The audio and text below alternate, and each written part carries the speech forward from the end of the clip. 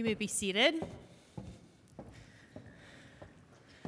Well, good morning again. My name is Ash, and I get the privilege of being on staff here. And another happy Mother's Day to you all. I think many of you know this about me, but the last time I had the privilege of being up here, I was significantly pregnant. I was in my 9th month of pregnancy, and I'm glad to say that we welcomed our second baby girl into the world on December 22nd. And so she's hitting that 4-month mark, and similar to my dear friend Kelsey, I too am sleep deprived, so we're going to stick closely to my notes. We had a real conversation this morning, Aisley and I did, about how in this household, we don't wake up at 5:45 in the morning. That's not what our family does. And so if you want to stick around, girlfriend, you've got to learn how to sleep at least until 6:30, okay? Just 45 more minutes. That's all I'm asking for. But honestly, it is really good to be with you. I'm excited about this series that we find ourselves in called Close Encounters with Jesus. For me, it's been a series that has caused me to really think about my own encounters with Christ. And I was thinking about, when was it that I first encountered Jesus? What was that like? What was the draw for me? Because I am a typical millennial who didn't grow up in the church. I actually met the Lord in high school, and I'll talk about that in just a second. I had a short bout with the Presbyterian Church in Toledo, Ohio. My grandmother was a devout member there, and so my father, kind of out of allegiance to her, we did the whole Christmas Eve and Easter gig. And then when she passed away, church was just no longer a part of our family life. And so when I was in high school, there was a young life leader who entered into my high school and just started to build a relationship with me. And I remember one day she said, "Hey, would you want to come to this camp in Virginia?" And I was like, "No." But somehow I ended up in a divine way on that camp. And what I remember is they do a great job in Young Life of sharing the gospel. So for 5 days, I heard about this person of Jesus. This person who was raising people from the dead, feeding 5,000 people with just loaves and fishes. He was healing a paralyzed man. He gave someone his sight back. And I remember having this moment on a rock in Virginia where I said, if that Jesus, that guy really did every single thing that they've talked about this week, then it changes everything about my life. Nothing will ever be the same. And as I've thought about that moment in this series and in the context of it, I've had to really own the fact that that kind of thinking, that thinking that if Jesus really is who he says he was and he did what he said he did, then that changes everything. And I'm really excited this morning to share another story that if you have spent a minute in church, I'm sure you have heard. And if you're new here, I pray that this story comes alive for you in the way that it did for me in Virginia almost 15 to 16 years ago. That you would hear it with new ears and see it with new eyes, that Christ is up to something profound. That he's doing something that should change the way that we live our life day in and day out. So I'm going to pray for us, and then I'll read our text for this morning. Lord, we're grateful for your word. We're grateful for the person of Jesus. And we just confess that sometimes we hear these stories and they lose their wonder and awe on us. And we pray this morning that we would see things that we have not seen before, that we would be reminded of things that we have long forgotten, and that we would be moved to action by the person of Christ. We pray all of these things in your Son's name. Amen. So you can turn with me to Mark 2, or feel free to follow along on the screens. It goes like this. A few days later, when Jesus again entered Capernaum, the people heard that he had come home. They gathered in such large numbers that there was no room left, not even outside the door, and he preached the word to them. Some men came by, bringing to him a paralyzed man, carried by 4 of them. Since they could not get him to Jesus because of the crowd, they made an opening in the roof above Jesus by digging through it and then lowered the mat the man was lying on. When Jesus saw their faith, he said to the paralyzed man, "Son, your sins are forgiven." Now some teachers of the law were sitting there thinking to themselves, "Why does this fellow talk like that? He's blaspheming. Who can forgive sins but God alone?" Immediately, Jesus knew in his spirit that this is what they were thinking in their hearts. And he said to them, "Why are you thinking these things? Which is easier to say to this paralyzed man, 'Your sins are forgiven,' or to say, 'Get up, take your mat, and walk'? But I want you to know that the Son of Man has the authority on earth to forgive sins." So he said to the man, "I tell you, get up, take your mat, and go home." He got up, took his mat, and walked out in full view of them all. This amazed everyone, and they praised God, saying, "We have never seen anything like this." This is the word of the Lord. I would like you to imagine for just a moment that you are the jailer at the Boulder County Jail. And it's one regular Sunday morning, and you see a common man enter into the jail to meet with one of the long-standing criminals, one who spent his entire life committing crimes in and around our city. You're very familiar with him. And this common man waltzes into the jail, proceeds to sit down in front of the criminal, and he says, "You know what? Today, I pardon all of your crimes. You're free to go. You don't have to stay here. Here's actually the key to the jail. Go ahead and unlock your cell. Be gone." And as you hear and see this, there's a part of you that starts to sort of freak out. You go, "This is not how the justice system works. We don't just hand the keys of the jail to the criminals. Actually, you, my friend, common man, have no authority to let anybody go. What are you doing?" It feels like insanity to you.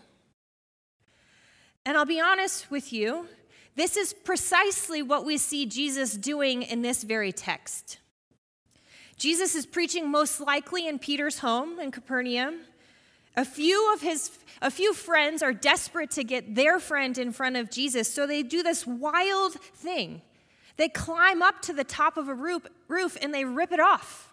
And then they go, "You know what? Let's lower this man into this home and hope that he sort of lands appropriately in front of Jesus, and Jesus will hopefully do something." And as the man lands at Jesus' feet, Jesus responds with what's sort of an odd and blasphemous statement. "Your sins are forgiven." Jesus walks into the situation, pardons a man with what appears to be zero authority. He's a carpenter from Nazareth. Who does this man think that he is to pardon the sins of anyone? Only God can do that. And the scribes are seated around him, probably covered in rubble, and they don't even have to say it, Mark notes. Jesus knows what they're thinking. They're remembering from their education that no human can forgive sin. We only sin against God, therefore God is the only one that can forgive. And certainly God is not seated in front of them. This couldn't be the Messiah. This couldn't be God. This is just an ordinary man who happened to have a lucky day with a leper and a demon. But the reality is, Jesus knows all of that. He knows their questions. He knows their doubts. He knows their concerns. He knows that inside they're furious. But he also knows that the man in front of him was perhaps hoping for something different. "Hello, I'm paralyzed here. Hello, my friends made me do this. They just ripped open the roof of a home and got me in front of you. Can you take care of my physical need, not my spiritual one?" And likely, I imagine that the four men peering down into the hole were hoping for something different as well. "Our friend is paralyzed. Why are you talking about sin?" He knew he was confusing them. He knew what the man wanted. He knew what the scribes were there to get from him. He knew it all, friends. And the reality is, he knows it all when it comes to you and I as well. He knows every thought seated in our hearts. We don't even have to say them. And for some of you, this is really great news and provides great solace to you. Because if you're anything like me, sometimes I find it hard to utter the words that I'm thinking in my heart. And I find it really reassuring that Christ knows me better than I know myself. But there's another side to me as well. It's probably the side that the scribes are sort of embodying. That I'm not always excited for Jesus to know my every thought. And that the scribes aren't having their most shining moment in their thought life. And I too can own that I too bark back at Jesus sometimes. How's that fair? Why does that person get forgiven? How is this right? You should really be working on this, Jesus, not that. Don't you see that there's all of these physical needs in our world? Why are we so concerned about the spiritual? And if I'm so bold, I sometimes in my mind feel like I bark back at Jesus, you don't have that kind of authority in my life.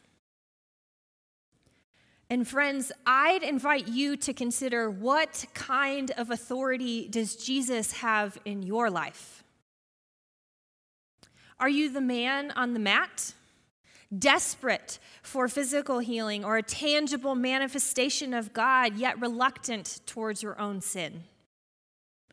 Okay with a God who attends to the physical needs of the world, but when it comes to a greater spiritual need, you're ignorant and standoffish? Or are you the friends, the ones believing that Christ has all authority, the one who has the power to heal and set things right, that it doesn't matter what form, shape, or invitation it takes, you are all in? Or are you the scribes, questioning the authority of Christ in your mind? Remember, in this story, they didn't outwardly question Jesus. He knew it. It was a position of their heart. Are you standing off to the side, questioning and doubting? Could God possibly do that? He couldn't possibly forgive this person. His church certainly doesn't work like that. You've placed limits on the authority of Christ. So what kind of authority does Jesus have in your life? And this is an important question, and I think it's the thing that Mark is getting at in this story, is the authority of Christ. Mark makes a shift here from the first chapter of talking about sort of healing and highlighting Christ's power and miracles, and he becomes very clear that we need to intersect healing with forgiveness. That Christ isn't just this miracle genie worker, but that instead he is the Son of Man who came to forgive the sin of the world. And so Mark starts to tell the story being very clear about one thing. This isn't about healing a paralyzed man. It's about the forgiveness of sins. And he starts to tell the story and sort of foreshadow at who Christ will need to be in order to stand up under the name of Son of Man. And he makes it clear that this story is about the authority that Christ needs and wants to have in our life. And so 3 things that I think we can see Christ have the authority in our life. 1, to heal all of our diseases. Randy spoke about this last week, and we see it here again in Mark 2. I'm talking about him healing a paralyzed man in a very flippant way this morning. I recognize that that is a miracle, that a man walked into a room unable, or he didn't walk into a room. Good point. There's that sleep deprivation there. Okay, he doesn't walk into a room. He gets lowered into a room unable to walk, and then he gets to leave being able to walk. That's a miracle. However, I don't think it's the most important thing. We're going to see again these miracles of Christ. We're going to continue to talk about these encounters where Jesus changes the life of someone in a miraculous way. It's incredible. But I think what Mark is doing this morning is he's saying that's not the most important thing. So secondly, he has the authority to read our hearts. I spoke about this a little bit ago, but you can see it in the text. It says this, it says, "Now some teachers of the law were sitting there thinking to themselves, 'Why does this fellow talk like that? He's blaspheming. Who can forgive sins but God alone?'" Again, we don't have to speak in grandiose prayers, but that God knows the whispers and the wonderings of our heart. And whether we want to give him the authority to read our hearts or not, he can. But I think most importantly, what Mark is saying is that Christ has the authority to forgive our sin. And I want to spend the most time on that final point if I can. I'll be honest, I personally, even as I came to know Christ as a teenager, was really struck by a Jesus that healed and by a Jesus that did miracles and did all of these really flashy things. That really caught my eye. And I think sometimes we can get really hung up on this Jesus that enters into a physical world and changes a reality. But when we start talking about our spiritual need, the chasm between us and God, the sin in the world, our internal sort of being, I think we start to go, you know what? I kind of like the Jesus who heals 5,000 or feeds 5,000 and heals a paralyzed man. But when he starts looking at me and wanting to sort of root out the sin in me, I kind of go, not for me. I'm a little bit nervous about that. But Mark makes it clear that forgiveness is actually the greatest miracle that Jesus ever performs. It meets the greatest need, it costs the greatest price, and is the greatest blessing and has the most lasting result. And as Mark recounts this incredible miracle, I think to highlight not the fact that Jesus healed a paralyzed man, but to be clear that we have a greater need. That we don't need healing, we need forgiveness. Because when we have forgiveness for our sin, the evil in our world does not prevail. Things like cancer don't win. Hospice care is not the end. Death doesn't get to be the final end of our story. These are all symptoms of sin in our world. A constant reminder that the world is broken and we are in need of a Savior. So while healing is a profound piece of Christ's authority, Mark is making it clear that Jesus' actions here aren't just after the symptoms of sin. He's after the disease itself. We see him begin to hint at what kind of Savior we're going to need. We need one that doesn't just chase after sickness and disease and healing. We need one that is in for the whole game. We need one who's willing to go to a cross and die on our behalf to connect us back to God. Our greatest need is that we have been eternally separated from a loving Creator. And the good news, my friends, is that Jesus came to solve that problem. He came with a distinct purpose and mission to solve. Tim Keller, in his book, Jesus the King, originally titled King's Cross, walks steadily through the book of Mark. It's hands down one of the most powerful accounts of the gospel that I have ever read. If you haven't read it, I would encourage you to pick it up. It's probably in our library. If it's not, it will be by the end of this because Janet Schultz is that incredible.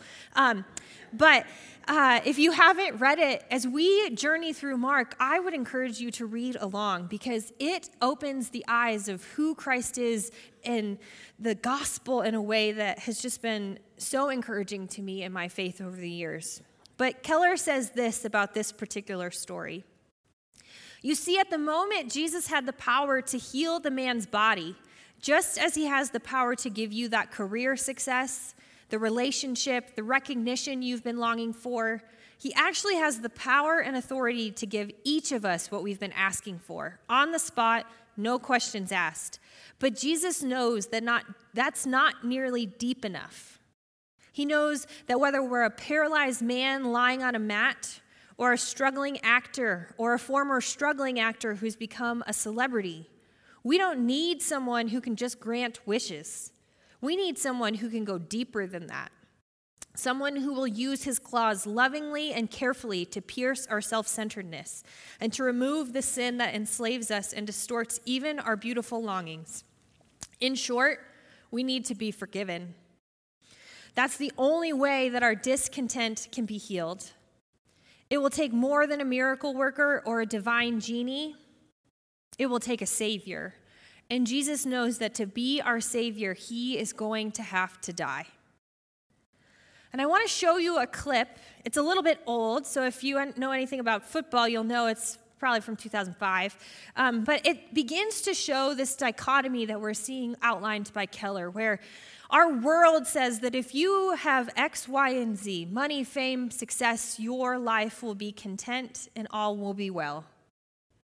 But what we know is that even when we have gotten our most beloved granted wish, that often we are left feeling like there's got to be something more. So let's watch.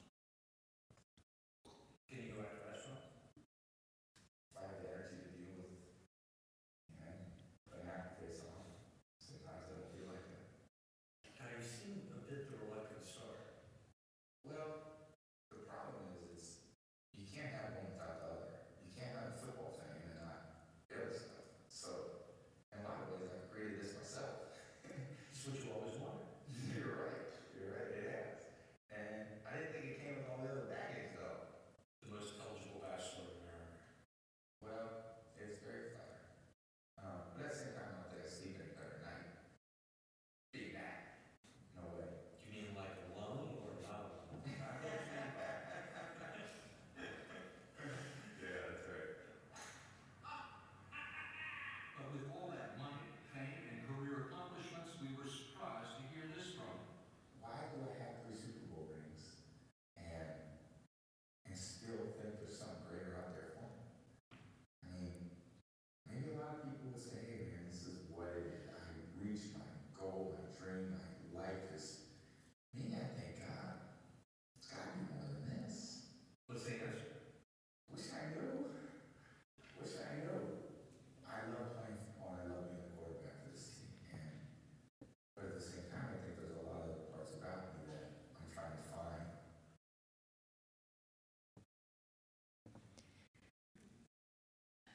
I watched that clip. I've watched it since probably 2007, and I just want to scream at him, Tom, I have the answer.